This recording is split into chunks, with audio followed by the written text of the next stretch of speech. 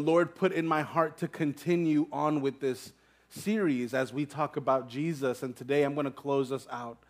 I'm going to close us out as we consider what's the point of all of this. Can you ask yourself that question?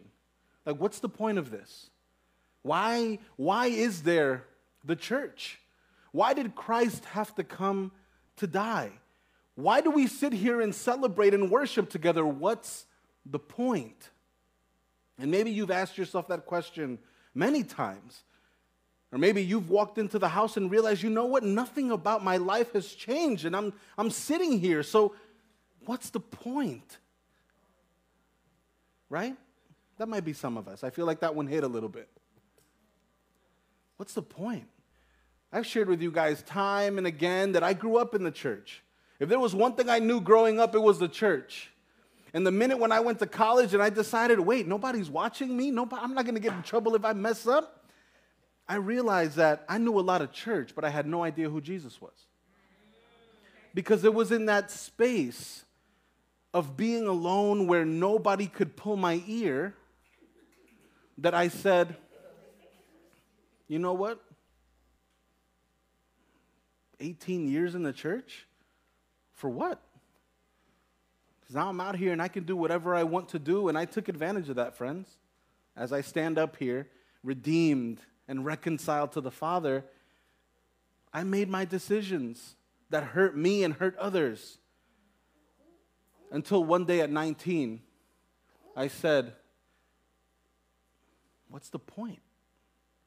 And my life was starting to fall apart. Because sin looks glittery, right? Especially when no one's going to know. So it's like, it's fine. I'll do what I need to do. And then on Sunday, I'll go and I'll just, dust myself off out loud so people can see that. But then you get to a point where there's no place lower to go. And if you're courageous enough, you ask yourself that question, what's the point? For some of us, the point is just to show up to church week after week and be a pew filler, a seat filler, to warm up the chair. But today, you're here for a reason.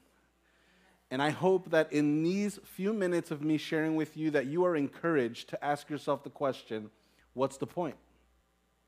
I'll tell you what, your purpose was never just to be here and sit in these chairs. A lot of us grew up in the church, right? And so as we grew up in the church, we learned that the purpose of the church was just to fill a building and to do good things to people. And that was the purpose of us saying that we were Christians. But then we go to Matthew chapter 28, where we were reading last week. Remember, there were those who believed that Jesus had resurrected, and there were those who what? They doubted. And I asked you guys to consider, who are you? Are you the women who saw him and just immediately believed, fell to their feet, hugged his feet, and went on their way on mission? Or were you like the men on that road on Emmaus who saw Jesus, walked with him, spoke with him, and still didn't believe? What's the point of all of this? Let's pray. Heavenly Father, I need your help this morning, Lord. I need your help every morning, every minute, and every day. But Lord, I know that sometimes your word comes heavy like a hammer. And I just pray that the hearts be softened today, that they would receive the seed of your word, that they would be good soil, Lord, that they would not set aside what you are asking all of us, including myself, to do, Lord. Start with me. Humble me. Lord, speak to us this morning, and may we leave changed for the sake of your name, the precious name of Jesus. In your name we pray. Amen. Today's message is called The King's Commission.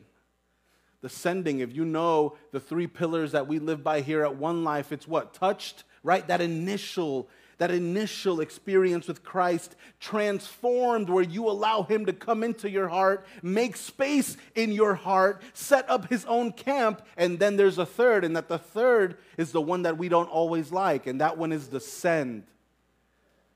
perhaps in your spiritual walk, you've made a decision to leave a church before. Anybody been there? I've left a couple churches in my life. Okay. I want you to think today about why you left and how you left. Did you leave because you were being sent? Because ideally, the only time we would leave a church, one, they're either preaching heresy, and you realize this, that what they are preaching is not the gospel. This is not a house of prayer. This is not a tabernacle of the Holy Spirit. Or two, God said, it's time. But remember, whenever you leave a church, whenever you leave an assembly, whenever you leave a family of believers, it's on mission. Why do you say this, Isaac? Because there's some of us who have been tempted to say, I don't like the music.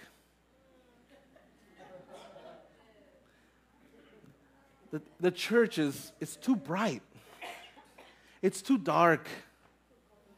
I don't like the pastor. You know, he speaks too heavy. I don't really like Spanish people that much. That's a whole other sermon. We have the best white rice. That's not the point. But right, have you felt these tensions before? Like I don't know, it's just something, I don't know, the worship, like, especially if we come from these, like, cultural expressions where it's just I miss my shouting, right? Oh, hey, I miss the loud praising. I miss the shaking. If you grew up like I did, the shaking of the old ladies in the chairs. And even as a little kid, I didn't understand it. Like, why don't we all shake? Like, why is it just a specific group?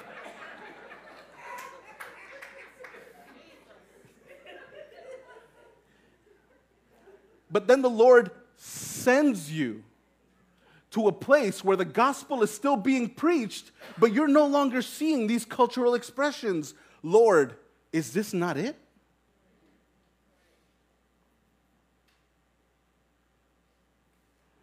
But people aren't falling out every Sunday. And there aren't random people standing up speaking in languages that are supposedly heavenly. Is this not it, Lord? Most of the times when we stand up and we decide not to return to a home, to a house of prayer, a house of worship, where people labor day in and day out to do God's work, is because our ego's in the way. Is because we haven't truly accepted that everything about our life is a mission. So maybe we're just Christians for seasons of our lives because we need something from Him. But the minute we get that satisfied, I'm good. I'll come back when I need more gas. But what if we learn to live at the station so that we never run out? And that station is the presence of the Almighty. I'm not saying you have to stay here all day. I have to close the doors.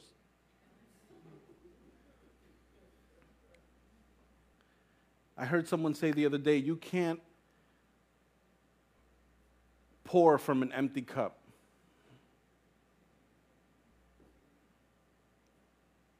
Can I rock the house today? You know how often we pastors, I'm not even speaking about, you know how often we pour from an empty cup? You know why? Because the source isn't ours. It's never ours. If we're speaking spiritually, it's possible to pour from an empty cup. Because the truth is that I too, and we too, and each of you still have spaces where you too are broken. Does that mean that God's work doesn't get done? Because the sufficiency is whose? It's His. Because the pouring doesn't happen from my cup, the pouring happens from His. So even, that doesn't mean that we shouldn't take care of oneself, right? That doesn't mean that we, especially, and I said this last week, that we shouldn't spend time in God's Word because we also need our own fulfillment of Him. But is it possible to pour from a place of brokenness? Oh, it is.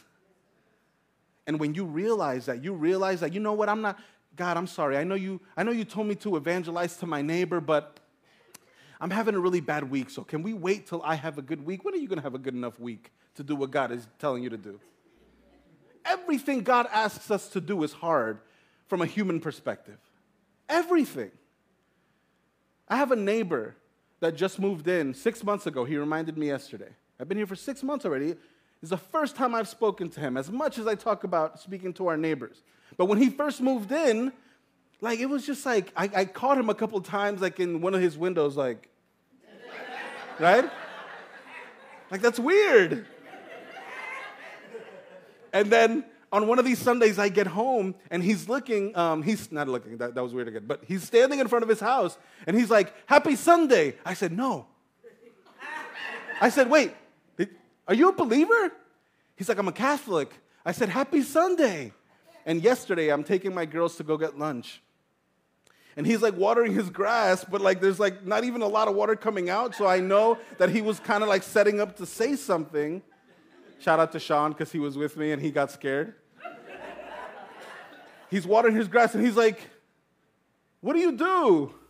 And I'm like, "Oh, like, I told him my job. You guys know I work full-time also." And I'm like, "I'm also a pastor." And then he's like, "Oh, wait, let me ask you a question."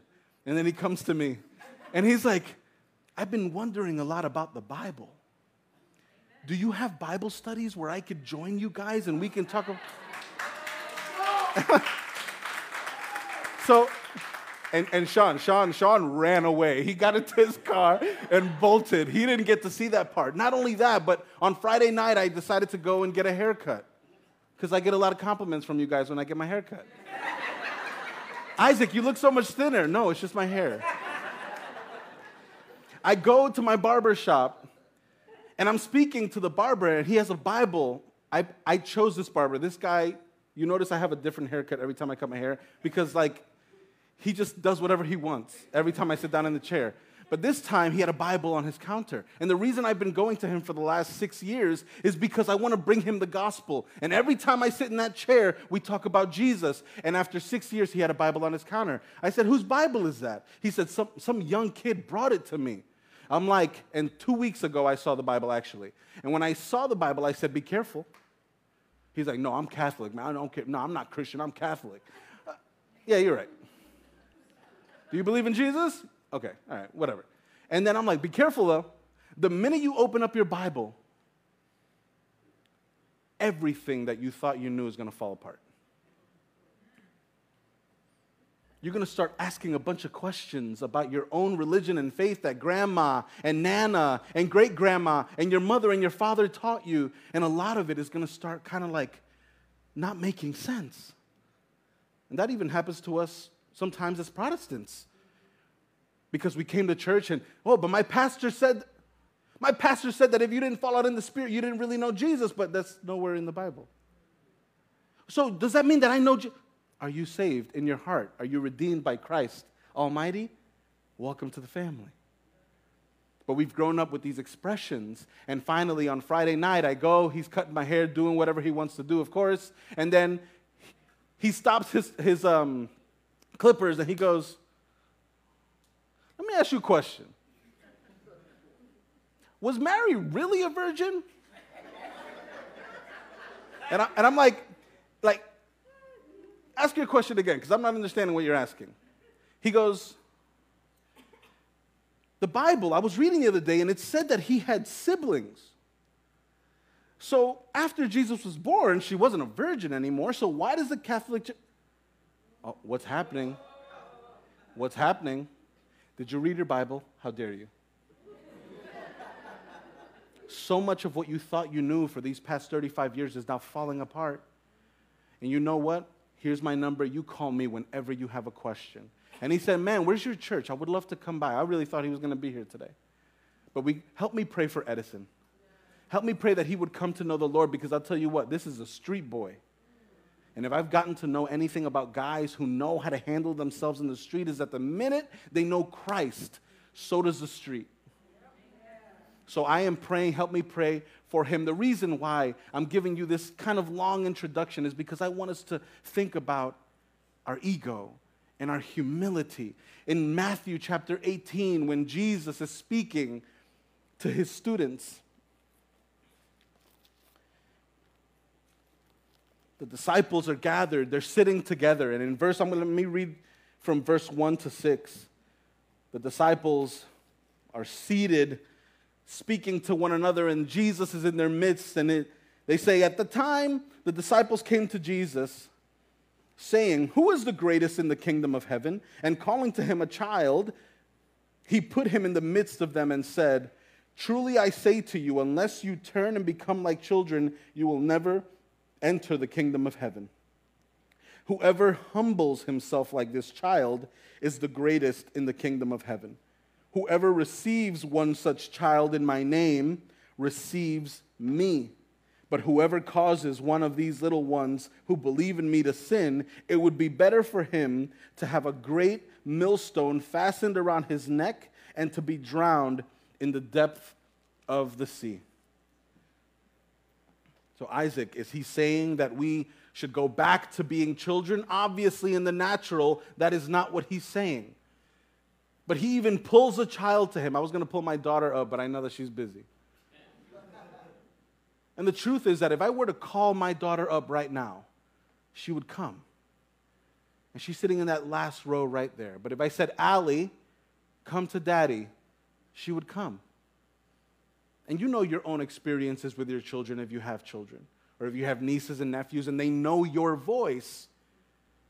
They're keen to the voice of those who they know, those who speak to them often, and those who they speak to often. You have to be like a child. And what's funny about this story is that we also see a different perspective of this story in Luke chapter 9, verse 46. Where Luke writes of this same account, he says, "An argument arose among them as to which of them was the greatest." Let me read that again, because maybe when I read it from Matthew, you said, "Oh, well, they were asking, like, who is the greatest? Is it God? Is it Jesus? Is there something beyond?" Wrong. Luke explains what's happening. An argument arose among them as to which of them was the greatest. Which of them was the greatest? They often sat down, these 12 disciples and best friends of Jesus, they sat together to argue about which one of them was better. And then they would go to the rabbi and say, "Jesus, who's better?" And then, but think about somebody like Peter. Somebody like Peter that saw miracles happen, who was able to walk on water, who was really close and part of the inner circle of Jesus. So for him to look and say, "Come on, Jesus, like everybody knows you have your inner circle. Like, am I not the inner of the inner circle? You let me walk on water. You allowed me to be part of miracles. You brought me to the mountaintops to pray with you." And remember, Jesus would look at Peter and say that upon this rock, his name was Peter. He changes his name from Simon Peter to Peter. Peter obviously is important to Jesus. So in these arguments about Jesus, who do you think is better? Is it me or them? Again, not all of the Bible is about us, but we can put ourselves in some of these contexts. Jesus, right? I'm good. So even when we stand up here and we rebuke and we exhort and we lead you back to the cross, you might be inside like, "Jesus, I'm not that bad, right? Like, I know Isaac's out here speaking crazy, but I'm not that bad, right? Like, I'm pretty great, aren't I?" But see, humility, a lot of times we think that humility is to beat yourself up. Humility is to find yourself small in a corner. Humility is not to think about yourself at all. Humility is to regard others before yourself, to think about Christ and what he's called you to do before you. That's humility. And don't be tempted to think that I am saying that you should disregard yourself. I'm not saying that. But when you find that you are moved or tempted to try to convince yourself or someone else that you are pretty good, are you being humble? Or when you have to kind of angle yourself in a position based on somebody else's way of behaving to prove that you're good. Is that humility? What is humility? We live in a culture, and even Christian culture, that teaches that we must first fill ourselves before we can even begin to consider others. That's what I said before, right? Well, how am I going to feed you if I haven't eaten myself? Oh, it's pretty easy if you know Christ. Think about the stories that Jesus engages in and the nothingness that some of these women had and yet gave him all. And what did he do because of his love and compassion? He provided everything for them. I shared with you that at my job, people wonder why I have terrible months, and at the end of the month, it's like, Isaac, you were up this month. I don't know how it happened. I don't know how it happened either. But I tell you what, I've learned how to pour from an empty cup. And in pouring from that empty cup, my cup is truly never left empty. And that's not to teach you just the God of provision. It was like, Lord, I have $2. I'm going to give somebody $1 so that you can give me $5. Deal? Like, we're not negotiating with God. Because what he's measuring is the stance and humility of our hearts. Because if you only have $2 and without thinking about it, you give to the needy, that's humility. You humbled yourself because you never regarded what you would be left without. You regarded what they needed. And if only the whole world worked like this. Because if we always thought about the person next to us, there would always be someone caring for me. This is why Judaism flourishes as a culture. You don't see homeless Jews on the street. Now, they have their own faith system, and they have a lot of need. For those of you who know social need, they have a lot of need. But they take care of each other, and they don't ask that many questions. In the Sikh community, they have their temples all over Queens, in communities that have never heard the name Jesus.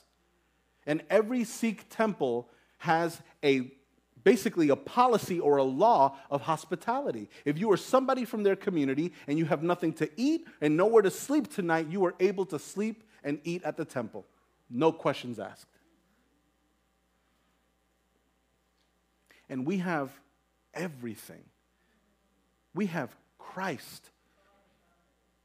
And we lack so heavily in humility. So Isaac, why are you saying all of this?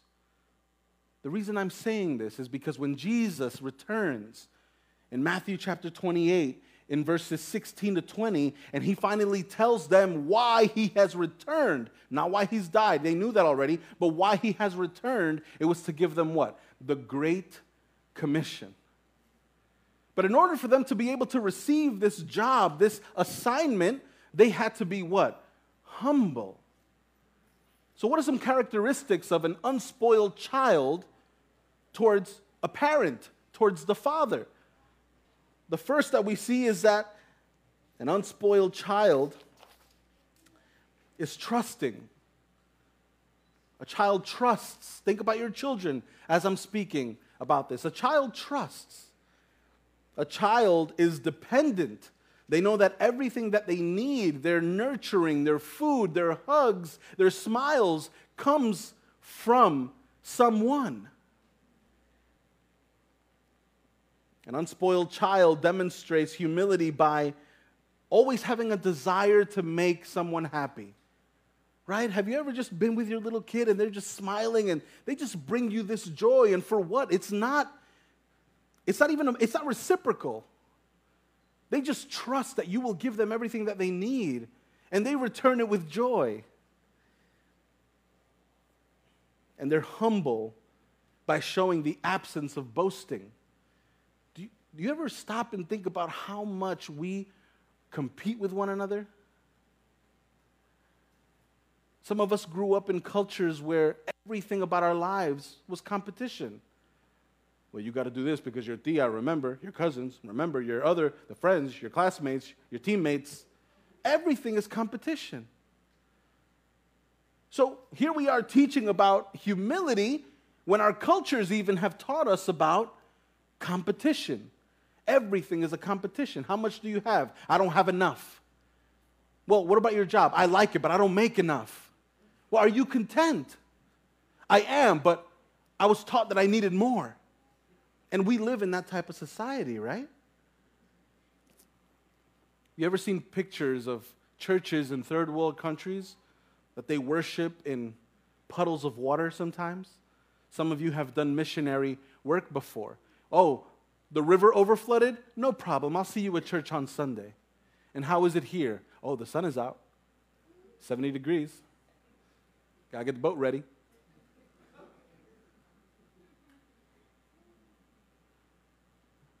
It's real, right? Anything to distract us from these little minimal things that God asks us to do, like gather. So what happens when Jesus comes to us in Matthew 28:19 and says, "Go therefore and make disciples of all the world"? Because he told us to gather, right? Where 2 or 3 are gathered, right? He instructs us to gather. He instructs us to have communion. I was part of a church that we did communion maybe 2 or 3 times in 9 years. Wow. And we do it every week now. Because these are instructions that God gives us. And if you wonder why we do communion every week, I invite you to consider Acts chapter 7, verse 20. When they come together, they have communion. If this is when we come together, we have communion. But it's not a bronze serpent. We don't make a bronze serpent out of our attendance either, because our attendance won't save us. So when Jesus comes and gives us this job, and let's read it. Matthew 28, verse 16 to 20, it says, "Now the 11 disciples went to Galilee, to the mountain to which Jesus had directed them. And they saw him, and when they saw him, they worshiped him, but some doubted." We're still doubting. "And Jesus came and said to them, 'All authority in heaven and on earth has been given to me. Go therefore and make disciples of all nations.'" If you have your Bible open, can you underline all nations? I am the pastor of a multicultural church. There is no preference to God. Where you're from, what shade of skin color you are. No, it says go and make disciples of all nations. Everyone needs Christ Jesus. And when I heard Billy Graham speak about this very same topic, he referenced, just in case you were wondering, this is back in the 60s. In case you were wondering, the man who helped Jesus carry his cross after he couldn't carry it anymore was an African man, Simon of Cyrene. An African man. So if ever you wonder who is better and greater to God, you remember who helped Jesus carry the cross. And the point of that is not to say that any one person or one group is better. No, it's to regard Matthew 28. "Go therefore and make disciples of all nations, baptizing them in the name of the Father and of the Son and of the Holy Spirit, teaching them to observe all that I have commanded you.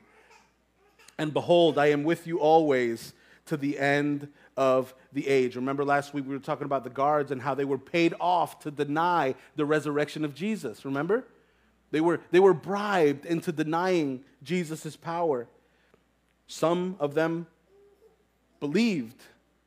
We talked about the women who believed when they saw Jesus, and also the disciples that did not believe and didn't even realize that Jesus was walking among them. But Jesus here, he announces his authority once more. He says, "All authority in heaven and on earth has been given to me." And as Jesus is speaking, these disciples are what? It says some still doubted. With the authority that Jesus is talking about in this verse 18, he also gives the Great Commission. And this is our greatest purpose. To the question, like, what's the point of all of this? The point of all of this that we say yes to is Matthew 28:19. It was his job and his purpose to die, and it's ours to make disciples. Have you been making disciples? For those of you who are firm in your walk with the Lord, have you made it your job now to make disciples? And I'm not talking about just inviting to church. I'm talking about taking on the responsibility of walking with the people that God has given you. That's where the hard task is. Yeah, Isaac, but they're like, that's a lot of work. You going to tell me about it? All of you are sitting here. And our job is to walk with you. And some of you might say, yeah, but you're the pastor. But that's the thing. In this commission, he's inviting all of us to pastor. Because he's inviting all of us to make disciples. And when you make disciples, they become part of your flock, your sheep. And what are you doing with them? Shepherding, leading them, becoming a pillar for them. And that helps us in our own individual walk because now we have responsibility over people. That's not to say that there isn't the ministry of the pastor, because I am the pastor. And you're able to consolidate them into this house so that we can help you teach them, but the responsibility still sits on you. All the people that God has put around you, what are you doing to bring them Christ? Your neighbors, your barbers, your hairstylist, the lady across the street, the lady who walks her dog and complains all the time. What are you doing to bring them Christ? A lot of us get stuck at demonstrating Christ. And so because we're unable to demonstrate Christ because, yeah, but he's Jesus. If you think about what he did in the flesh as a person, it's nothing that we can't do, friends. Remain holy. Be compassionate. Be giving. As God, he healed and he made lame people walk and the blind see. I'm not asking you to do all that. I'm just asking you to love people. But that's so hard. I've sat with people here before and they say, like, I don't like that person. Because they're this, and that. And then I've also sat with people that said, hey, Isaac, we need to get beyond talking about Jesus. We need now to talk about the Holy Spirit and the works of the Spirit. And I'm like, but there's people here who don't even know who Christ is. How do I move on to baptism in fire when there's people who are just getting to know Christ Jesus? Are you with me? Are you with me? Sometimes, and it may be you, that you feel like I'm still on the basics. Isaac, move on from the basics. But some of us are struggling in the basics. We can't even love one another. We constantly find ourselves in turmoil and issues. And maybe not with one another, but even if it's with your neighbor, it's my job to teach you that you love. Because the purpose of all of this is to make disciples. But we have to start with the ability to be able to love one another. I sat with someone recently who said, the reason I don't really like connecting with the church is because the church is so hateful towards people that like different or engage or have different lifestyles than those of the church. And you know what I had to say to that? You're right.